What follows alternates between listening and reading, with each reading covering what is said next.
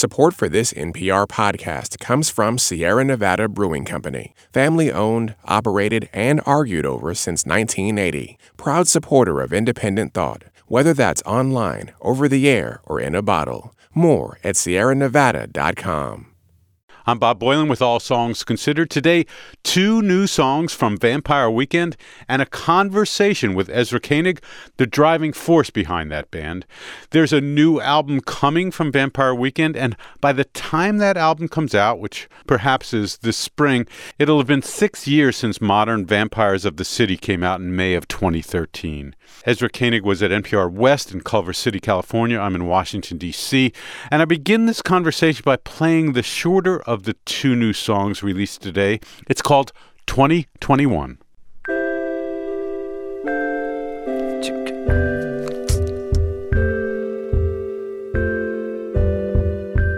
Boy, boy. 2021, will you think about me? I could wait a year, but I shouldn't wait 3. Boy, I don't wanna be. 2021, we think about us. Copper goes green, steel beams go rust. Boy, it's a matter of. Boy.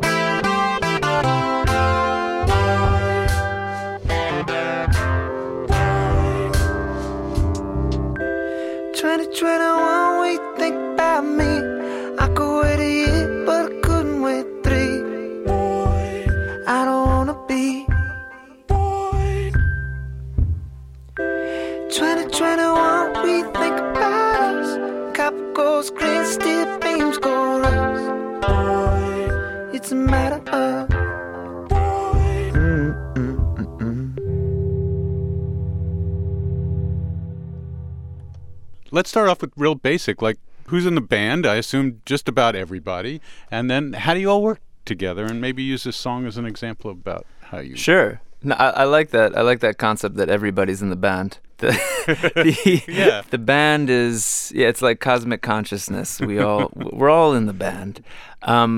In the studio, it's always different groups of people. I mean, there's a lot of very important collaborators, but my main collaborator on this record is Ariel Rekscheid, who co-produced the last one.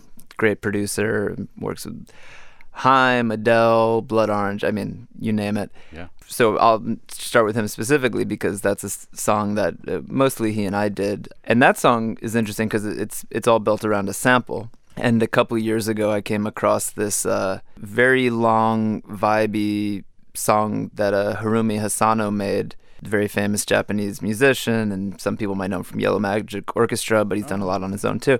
This, I think a lot of people have come across this song the same way. It was just on YouTube, and it was presented as this was music that he had made to be played in Muji stores in Japan in the 80s. So this music was composed to be kind of ambient, tone-setting music for your shopping experience at Muji. And in the real song, there's so much space, and so I said to Ariel, I was like, I have this idea. I started writing something. Just sometimes that happens. I just start writing something on top of the music when I hear it, and so we looped the sample and we kind of conformed it to our structure, and then. Can I just stop you and just ask you which part was the sample, just to be really clear? Is it? It's the main repeated synth part. Dun dun dun dun dun dun dun. Okay. Then I added the melody and vocals.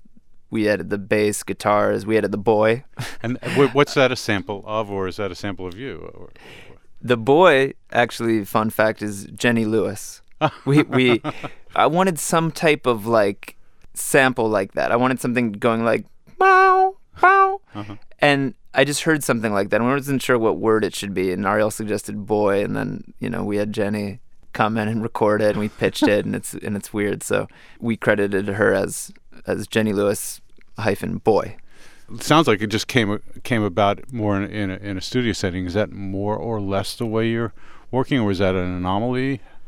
Well, actually, that's always been the way the Vampire Weekend works. Okay. At least since the second album. most of our songs first are mocked up in Pro Tools before there's live playing on them. And then usually almost every song we've made, going back almost 10 years now, has always been some mix of something composed or produced at the computer and then mixed with live playing. So there's very few Vampire Weekend songs truly ever just got like written in the rehearsal room. Mm-hmm. Certain ideas might come out of there, but yeah, we've always been a couple guys sitting in front of a computer screen type band. Although to be fair, I think that's how almost everybody makes music now. And some of the themes that I've only heard 2 songs, so I don't know where this record and what this record is all about, but you sure do like to write about time an awful lot, and mortality would be another. I think about songs from the last record.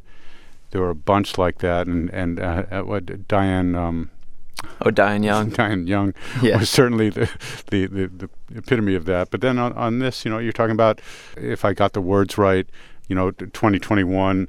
Well, you think about us and talking about copper going green, about things that happen over the course of time, rust, steel things going to rust, and then you don't know if you might be able to wait a year, but not 3. And do you find yourself thinking about your, I don't know how old you are, I'm going to guess your middle 30s would be. Yeah, I'm 34. You've also just had a child. That's often the thing that, my memory serves me, that stuff just comes to the fore when you start to hit that age bracket. Is it that, or have you always been? Well, one thing I'll say is that, having a baby, that given the time frame of how we work, that we write, all the songs were written so far in advance, and we just ended up working on them so long that that actually didn't have any influence on the album. Because we take so long to actually finish the songs, there's always a bit of a lag. So the kid will be 8 when the next record comes out. Yeah, so maybe when he's 8, then I could actually write some songs about what it's like to be a father, but not yet. But, who knows? I always think about that. Like, sometimes I think back to songs and you almost, time kind of flattens out a little bit and you think, well, I definitely wrote that lyric before that happened. Did I have a feeling that was going to happen? Right. Or am I just hearing it through different ears now? There is a kind of flattening effect where everything, the timeline does start to get mushed up and everything just starts to feel like part of the same mood or the mood of those couple of years or something. I've heard that before, the whole that write about time a lot, and it's never totally been a conscious thing.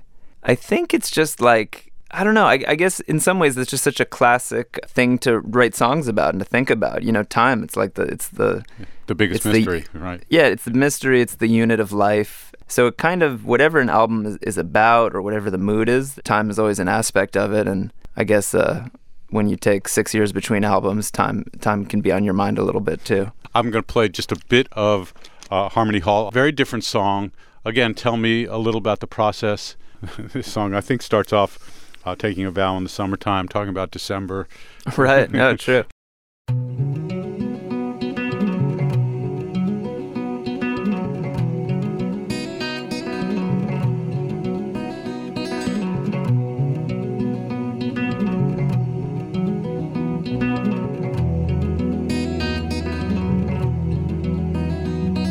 We took a vow in summertime, now we find ourselves in late December. I believe that New Year's Eve will be the perfect time for their great surrender, but they don't remember. Anger wants a voice, voices want to sing, singers harmonize till they can't hear anything.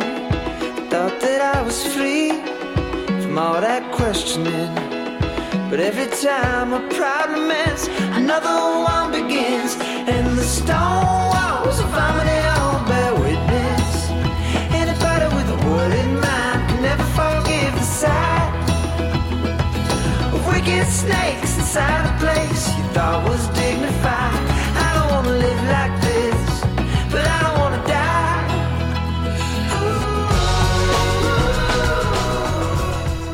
That mortality thing again. Who is playing on this? And tell me a bit about Harmony Hall. Oh boy, all sorts of people. I mean, because we make some of these songs over a long time, we're always adding little things. I mean, a lot of it's me and Ariel. Yeah. I mean, the core of it, the main piano parts, which is actually how the song started, I play, and then the main acoustic guitar riff I play. But we also have some great people. Greg Lees, who's kind of a legendary dude who's done a lot of great session work and live stuff. He plays guitar and a little bit of pedal steel on it. Who's doing the main guitar lick, which, by the way, there's a 2-hour loop somewhere. Oh, yeah. Oh, that's me. Yeah. That's me. I just always found when, you have to come up with a few of these ideas just to kill time before the actual song comes out. And sometimes in the studio, when I would just hear it isolated, I'd be like, that's nice. It's nice to just hear it by itself on loop. So I thought maybe that'd be a fun thing to put up.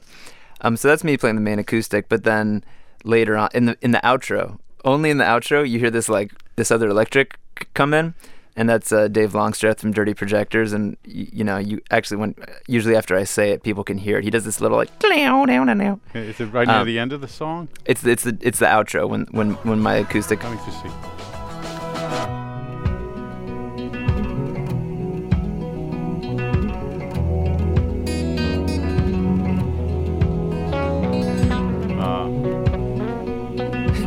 That's just that little.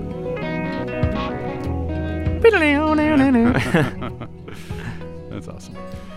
You do I don't know if you call it a podcast, but certainly a radio show, we'll call it. Yes. With his brother, yes? Right, yeah. I'm close with both of the Longstreths, and Dave's brother Jake is a painter, but he's my co-host on a show we do for Apple Radio called Time Crisis. Yeah, Time. Yeah.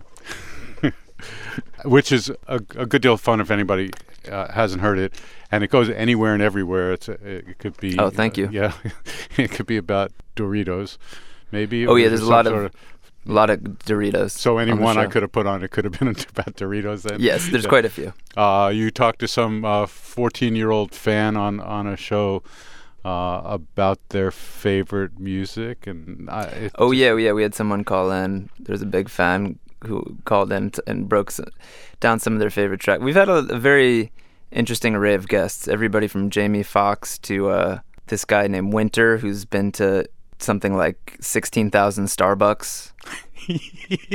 He's an amazing guy. We've actually talked to him twice. Really well, I bet he really talks fast too. Yeah. That's insane. One thing you haven't mentioned is any of the Vampire Weekend people that, when we see your band live, so what's up with Chris, and will you tell me? Well, sure. I mean, I've been spending a lot of time with Chris and the rest of the crew because we've been rehearsing so much. I know he's not part of the band, but you guys collaborate. Rustin worked on the album. Yeah. He did some other production on Harmony Hall, like the earliest part of putting some of that choir stuff in was Rostam. Oh. And then there's another song on the album that we did together. So yeah, he's on the album, and we've still got a lot of stuff that we've been cooking up. But as far as the live show goes, there's still me, Chris, and Chris, but now we have kind of a 7-piece, because looking towards this album, we just knew we could not pull it off with 4 people. Uh-huh. And also, it kind of seemed more fun to get more people on stage. Like, we did a lot of touring with just 4 guys on stage. And there's something about having 7 people and a little more equipment. It makes revisiting the old stuff more fun. It makes interpreting the new stuff more fun. So we toured a little bit last summer, kind of out of just some obligations. It's always a bit of a guessing game when you book festivals. You hope your album's out, but then you might just miss that year. So we did get a kind of nice dry run playing a lot of the old stuff, but we're really looking forward to this year because we're about to have 18 new songs in the songbook. So this record is a double record? Well, it's interesting. I do ultimately, I guess I consider it a double album. It's 18 songs and it's 59 minutes, and I'm a little bit between generations, so I do have a lot of reverence for the classic double albums of my parents' day. Bruce Springsteen, The River, Tusk, Exile on Main Street. Like, those are meaningful to me, and I'm so fascinated by those artists, and that there was a moment in their career where they wanted to do 18, 19, 20 songs. But at the same time, and I also am aware it's 2019, and this is kind of the first Vampire Weekend album, to to come out like in the, well, I was going to say in the Drake era, but maybe that's not entirely true. But anyway, Certainly people in the streaming era. So yeah. And so to that, now the whole idea of, well, how many records is the album is meaningless to a lot of people. You're right. That's all. So it's funny. So it's like, to me, there's a lot of meaning in like, this is our 18-song album. And then our kind of joke was like, but for Drake, that's just a short album.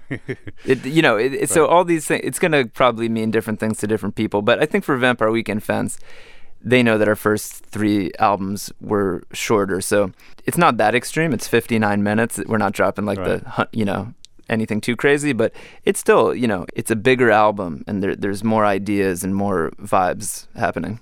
And the instrumentation on stage would be what with those 7 people?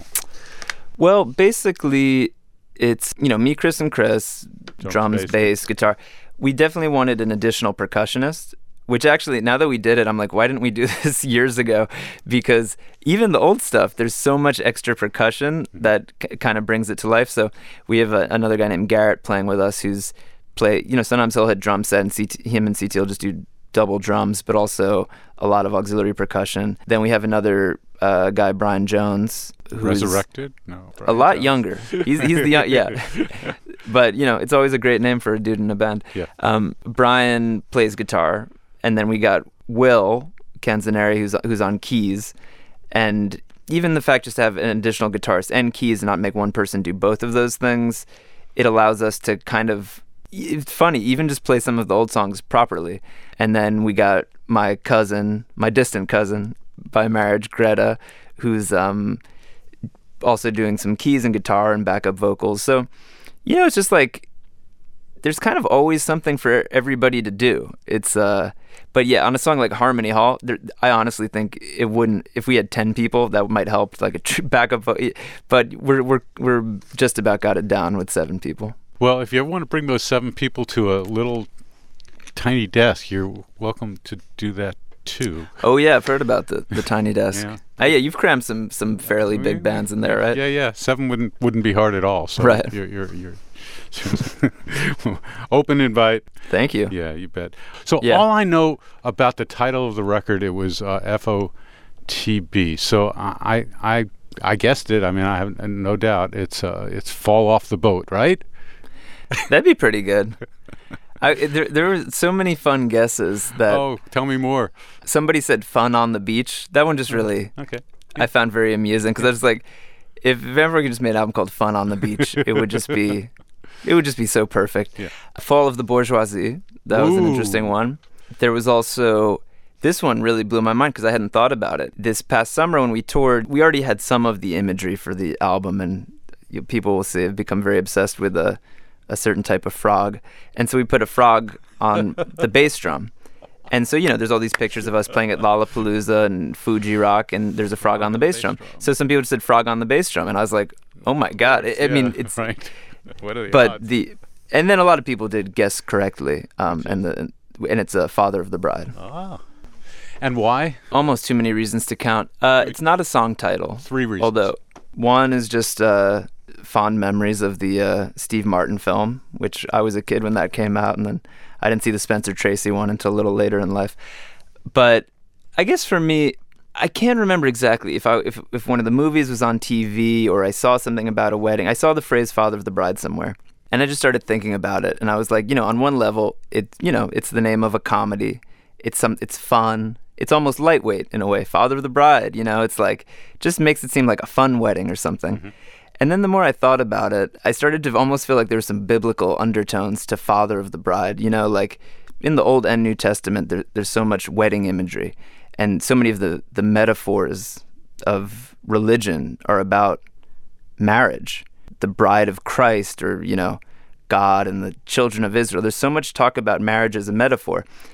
And I'm not married. I've never been married. But, I do have a family, and I've been in plenty of relationships like anybody, and I've had lots of human relationships. And I just started to think about Father of the Bride and that biblical idea of marriage, not as this like a literal thing, but just as this very flexible metaphor for just the relationships we have and the things we owe each other and, how we relate to each other. So there was something that I started to like about that. Maybe also just this is the first album I made in my 30s, and wanting to, I think when people hear the whole album, see there's some songs that write more straightforwardly about interpersonal stuff in a way that maybe when I was young, I always wanted to put a twist on. And now I'm kind of more excited about some fairly straightforward ideas. So anyway, I liked Father of the Bride as, just thinking about wedding imagery, but not literally a wedding, but just as, this big metaphor. And then I thought more about like Father of the Bride. And, when you think of Steve Martin, it's fun. Mm-hmm. It's kind of like this bumbling comedic dude. And then I thought more about Father of the Bride as just like, in the metaphoric sense, like this almost like scary figure. It's the past looming in the background. It's a moment of transition. These are the things when I started to feel like, there's like a richness to this phrase. And I always like coming up with the title early in the process, because we had this working title, Mitsubishi Macchiato, that was helpful at first. Right. But then when I started thinking about Father of the Bride, and I think all this stuff will make more sense to people when they hear the whole album, but I always think with Vampire Weekend, I always like phrases and words where there's a very heady, pretentious flavor on one side, and then on the other side, there's just like borderline stupidity. Like the vibe of being, I could talk about the Bible and psychology and all these things, but then I also like the idea of just, picturing somebody just being stoned watching TV and be like, oh, Father of the Bride. I like when there's a little bit of both. Thanks for doing this today. And I love the new music, so I look forward to I can't wait for you to hear the whole album, because obviously there's quite a bit more. Awesome. Be proud, and congratulations on being a dad. Yeah, thanks a lot. I appreciate that. All right, cheers. Ezra Koenig, the new songs by Vampire Weekend 2021 and Harmony Hall can be heard on our website in their entirety. I'm Bob Boylan for NPR Music. It's All Songs Considered. And the stone walls of harmony all bear witness. Anybody with a word in mind can never forgive the sight of wicked snakes inside a place you thought was dignified.